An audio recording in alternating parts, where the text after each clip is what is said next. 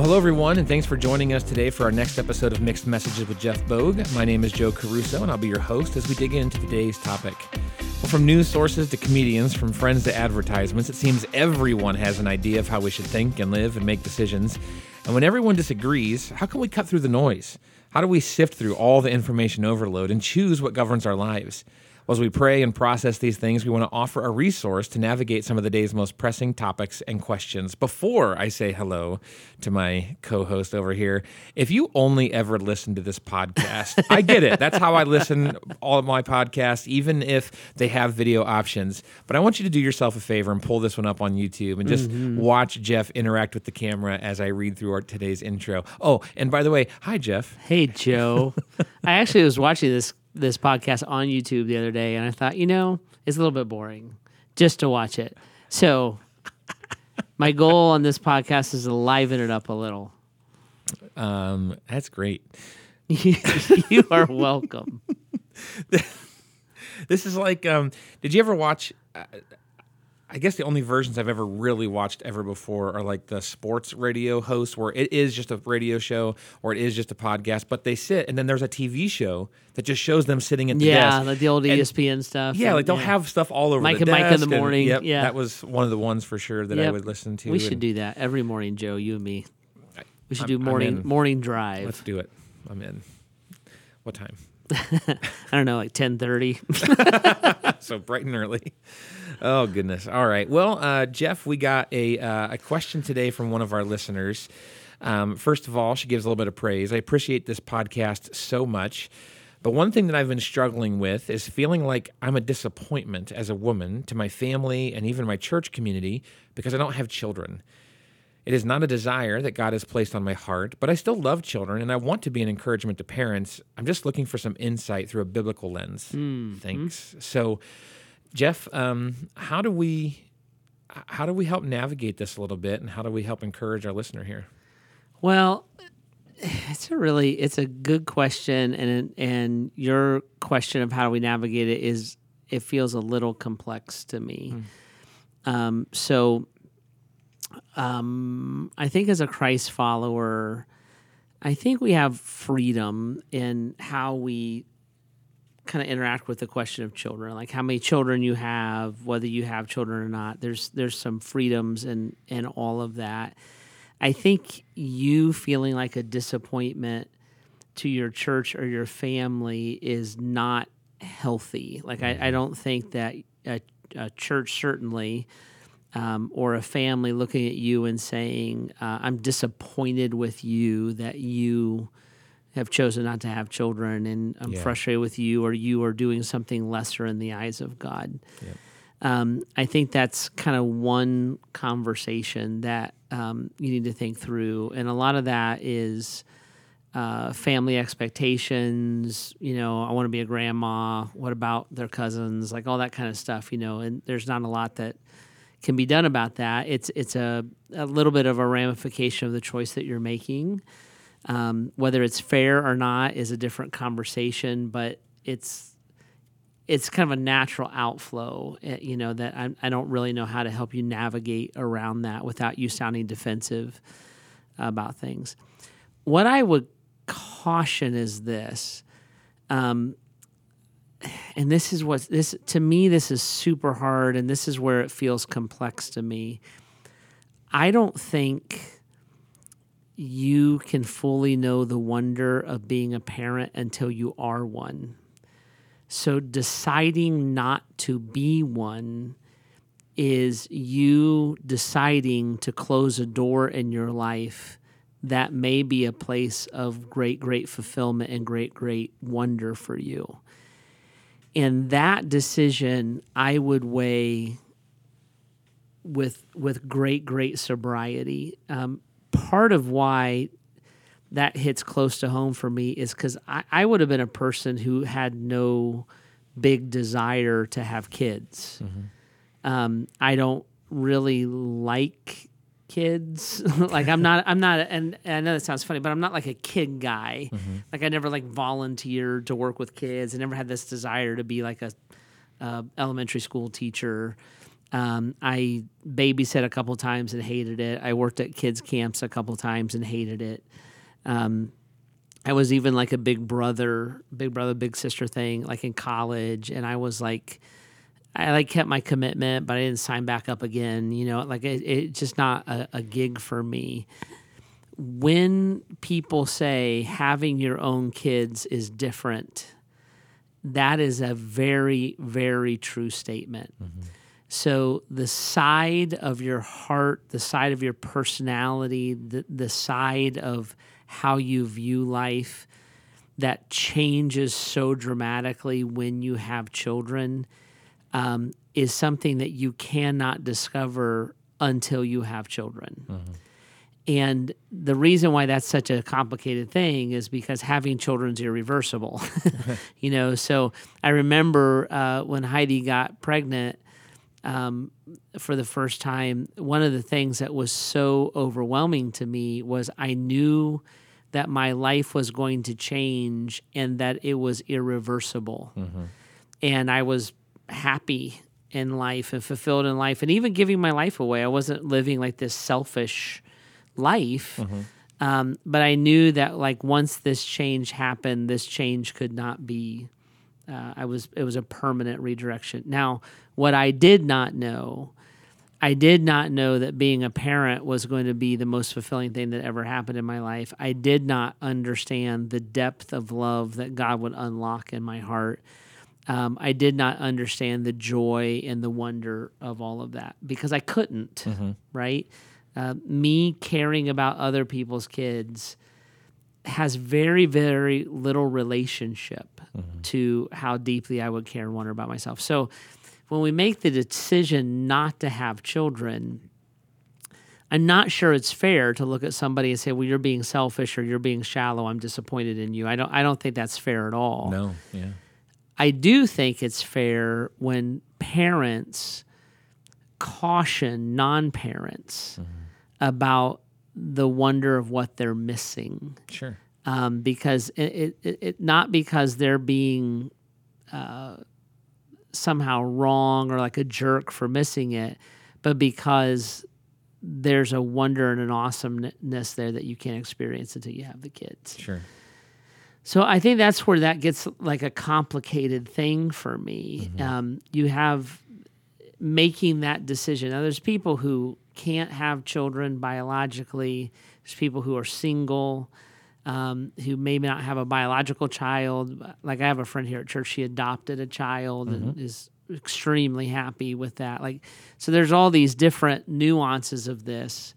But to our listeners' question, I think that's where that becomes a complicated thing to us. Yep. And I think it gets doubly complicated because our culture presents children as a choice. So whether you're pregnant or not, like you can keep your pregnancy or end your pregnancy, so it's a choice there. And I think a lot of times our culture presents children as a burden. Mm-hmm. And so ironically, in your opening, like from stand-up comedians who will like joke about, children to like people who have an unwanted pregnancy that they let go through and it becomes, the child is born that was conceived. So I think there's a lot of negative press. Mm-hmm. I think you also have people around that when they have children, the children become their identity. Yeah. So like Supermom on Instagram, the right way to raise a child and just these weird things that are talked about out there. I think what you don't have is a ton of examples where people have kids, love kids, the kids are incorporated into their life, and the person did not give up their life, did not give up their career, did not give up their calling, and also did not give up the joy of having children. Mm-hmm. And it's actually a healthy balance of the way a family can actually work. Yeah, both of those extremes idolize your position over children, and so if this person's decision not to have children is as simple as I don't want the burden of children, or I don't want to have to give my life 100% all the time to the whims and needs of my child. I think those are two unfair portraits, like you said, of what parenting is and can be. But I think you're hitting on another nuance there that I think might be important for lots of people to hear in a lot of different ways, is parenting is not your identity, which means the converse, not parenting is not your identity. So our listener isn't like a lesser of a individual because they make this decision, even if they are missing out on a great blessing. And then conversely, maybe some of our listeners need to hear, and your identity is not in the fact that you're a parent. Right. And so your value isn't even as a mother or a father. And we've both seen parents, especially as their children grow older, they like lose themselves a little bit because like, who am I now that my children are becoming adults? Because they've put so much of their identity in raising those children. Yeah, I would really say that in a healthy family, children do not dominate a home. What children actually do is they join a marriage. Mm-hmm. Yeah, a family begins at a marriage. That's correct. Yeah. And a family begins at a marriage, and it's multiplied through children. And so I think Heidi and I, in trying to raise our kids, we had them join us. So our marriage had a calling, our marriage had a purpose, our marriage had joy, our marriage had fun, our marriage had habits, our marriage had desires. And the kids get to join in that. We don't stop everything and pay attention to the kids. The kids join in who we are and what God has called us to do. When parents have a child-centered home, there's all kinds of unhealthy things that happen there. And when a parent loses their identity to that child, there's something unhealthy there. The converse is true. It's not I'm a workaholic and I got a kid at home, or I live an independent life and I got to go deal with my kid. Both those extremes are unhealthy. But when those things join together in a healthy way, and we're doing life and ministry and occupations and all that, and the kids are a part of it, there is an enormous amount of fulfillment and joy. It's literally, to me, indescribable. And I think that does not get celebrated enough. Mm-hmm. Now, I think when you look at the scripture, like when God elevates, in this case, because the question was asked from the position of motherhood, when God elevates motherhood, he's not criticizing an individual who's not a mother.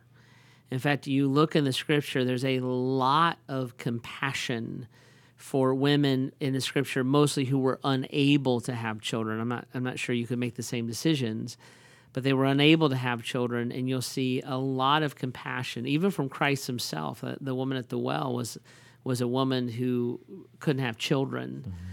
And so you'll see lots and lots of compassion in that place. You'll see women who wanted to have children, and then a miracle. Think of Elizabeth, and Sarah in the scripture, that you have the miracle of being able to have a child.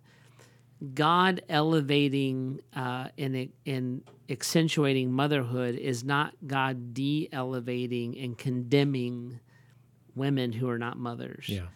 And I think sometimes we're afraid. We're afraid to celebrate what God celebrates, and we're afraid to do that because we are afraid we might offend or might hurt someone else. And I think there's times that, like in my life, on Mother's Day, I'm not looking and saying, well, what about the dad? Mm-hmm. On your birthday, I'm not saying, well, I was born too. So I think there's times and places in Scripture where God celebrates something specific, and it's something that should be celebrated. I don't think there's a higher calling than motherhood. I don't think it's the only calling. Mm-hmm. I don't think there's a more wonderful or fulfilling thing than being a parent. I don't think it's the only wonderful and fulfilling thing. But I do think it is a gift from God that we could be like the animals who procreate and then don't nurture and raise. When we send puppies home, they don't miss their mom. And the mom doesn't miss them. And when animals are born in nature, they don't have a maternal and a paternal attachment, nothing like a human being would have. So when God chooses to give children, he creates a spiritual bond. I like to say there's only two relationships in our life that we have no choice over: who our parents are and who our children are. Those are 100% God's decisions. That's why those bonds are spiritual. You break off a friendship, you'll get over it. You can even get over a divorce. You have a bad relationship with your dad or a bad relationship with your mom, it will wound you your whole life. And you lose a child as a parent, it will wound you your whole life. And the reason is because those relationships go to the soul. Yeah. So in motherhood and in fatherhood, you are reflecting God in a different way, and you are experiencing God in a different way. And that is the gift that God wants to give in that. Sure. It's not him looking and saying you are valueless because you don't have a child. It is him looking and saying, I am blessing you deeply by giving you one. Sure. Jeff, do you think that there's a potential for God wanting or calling an individual to something unique if there is, like, for instance, let's say this listener has, heard the shepherd's voice, as Jesus says in John 10. Like, I feel like God is saying, don't pursue having children. Do you think that would be because there's something for them else to pursue, or is it just to kind of rest in typical normal life? Like, because usually it seems, even when Paul talks about singleness, for instance, he equates that to like, well, that's because God's calling me or gifting me for that to call me to something else. Like, is there a little bit of a swap there, or do you think that that's a little bit more standalone? If I was going to equate it to something, I would equate it to being called to be single. Where Paul says it's better that you're not married, and that way you give your life unabashedly to the work of building the kingdom. I think that is a calling. I think there are few people on planet Earth that have the desire or the ability to be single and to live a pure life and a fulfilled life. But I do think there are some. I know some of them. That calling has to be clear, and in my mind, it needs to be affirmed, because me being single is not me doing whatever I want to do, and it's not me not wanting to deal with my own dysfunction. So if you're happy and fulfilled, and you're actually giving your life to the Lord, and you're living in sexual purity, be single all day long. If you don't want to deal with commitment, yeah, that's not the same, and you're unhealthy and you're impure sexually, then you're just living in sin. Sure. So I suppose you could equate it to this. Now, I don't know this. I don't know who this listener is, so I'm not being judgy here. But the question says it's not a desire that God has placed in my heart. That's very, very different than a calling. Sure. Yep. God has not placed a desire in my heart for all kinds of things that he might want me to do. So if she's saying, for whatever reason, I feel called, I would, if I was interacting with her personally, I would look and say, well, let's explore how that's playing out then in real time to see what that is. That's great. If it's not a desire God placed in your heart, I probably don't know fully what that means. I'm not saying that I would impose that desire on you. I'm saying I don't understand what that would mean, and then I would say if it's calling or even a desire placed there by God, it would need to be very definitively filled with serving the Lord and serving people in a very unique and aggressive way, because I've decided not to have children take up that time and space in me. What I would caution her about is and I understand the complexity of what I'm about ready to say. So even to the listener who wrote this, please hear me, and I hope you can sense my empathy and sympathy here. What I would caution you about is that desire may not be there until you have a child. And then you may be shocked. There was a friend, she and her husband are very much a big part of Grace. She told me for years, I don't want to have kids, I don't want to have kids, I don't want to have kids. I think she felt her age, and it's like, if I'm going to do it, and decided to do it. Well, now 4 kids later, because all of that kicked in. I would consider myself that way. I have 6 children, and I know what causes it, and none of them were accidents, because I didn't know that the desire to be a dad was in me. And once that was revealed and awoken and necessary, I would say the thing that I am most grateful for in life is that I get to be a father. It's what I love the most in my life. And Heidi and I are very busy, very independent, very high achieving. That's our wiring. And we welcomed our kids into that. And we have a very happy, loving family. So we don't do it like everybody else does it. We didn't read the Christian parenting book and do the model. We did our own thing, our own way. But I think winded up with the results that God wants out of it. Yeah, you ran after him. Yep. But that desire was awakened in me. The only time I've ever had to sit down in my life because I was so taken off guard. People are like, you better sit down. The only time that has ever happened to me in my life is when Heidi told me she was pregnant with our firstborn son. I like my legs got wobbly and I had to sit down, and I was like, "Oh snap! Like, what is going on here?" When I watched her give birth to our child as he came out of her body, I literally do not have words to describe how much my life and my heart and my desires and my love and my instincts changed in an instant. Yep. That would be the conversation I would have if we were sitting down personally talking about this. And our family tree would look incredibly different because I sit over here with one child. But so much of what you just described, I would echo. My wife and I, we waited 9 years before we had our daughter. And we were both, humming, had a great marriage, both very, very active and busy and all those kind of things. I was just about to say, let's go ahead and throw in the towel. It took us a while once we decided to try to get pregnant. And so I had a similar wobbly kneed moment when she's like, actually, it did happen. I'm pregnant. And the love that I have for my daughter there's nothing like it. It's absolutely wonderful. But I lived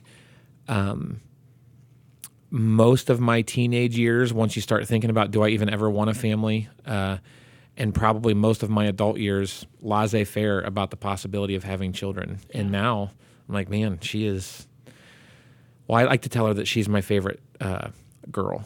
I tell my daughter that too. And then I tell my wife that she's my favorite woman. And that way I don't get in trouble. So yeah, we have 5 boys and 1 daughter, and so we talk about Heidi and Naomi, and I'm like the girls, and then the boys. Yeah, I think for our listener, I don't want you to feel condemned. No. I don't want you to feel like I'm disappointed in you or the church is. I don't think that's our place, and I don't think that's our heart.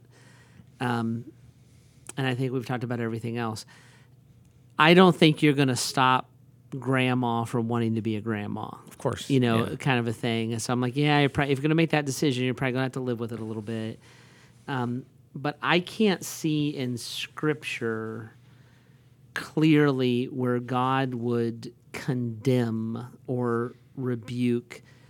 I think what he would say is, there's a blessing I want to give you, and you're going to miss it. Sure. And I don't think that's disappointing. I think it's kind of factual. And then I would say, if you're going to leave that space in your life, if that's a calling or a desire from God, then that space gets filled up with serving people and building the kingdom in a very intentional and intense kind of way. If we relate that to the calling of singleness, the people that I've seen who are Christ-like in that calling, that's what they're just all, they're not, that's what Paul says, you're not encumbered. And it takes work to be married, it takes work to have kids. So Paul's like, yeah, if you don't have to have that, you're freed up. You go all for it. And I look at men and women that I respect a lot, and that's how they have responded to that unique place God has placed them. Yep, that's really good. Well, I hope this is encouraging to our listener and to all of you as we continue to figure out what does it mean to make these decisions under God's leading in our life, and what do these desires mean? If you have questions that you'd like us to address on the show, you can always do that at bath.gracechurches.org/mixed messages. And we'd love to help you take unique next steps or connect you with folks to work through these life decisions together. If you like what you're hearing and you want to hear more of it, make sure you subscribe, follow, rate, and review our podcast. And if you're looking for a community of a church to join, you can always do that here on the weekend at Grace. We'd love to have you. Or you can check us out online, especially if you're out of the area. Well, thanks so much for jumping in with us today as we continue to seek God's voice through all the mixed messages around us. We'll see you next time.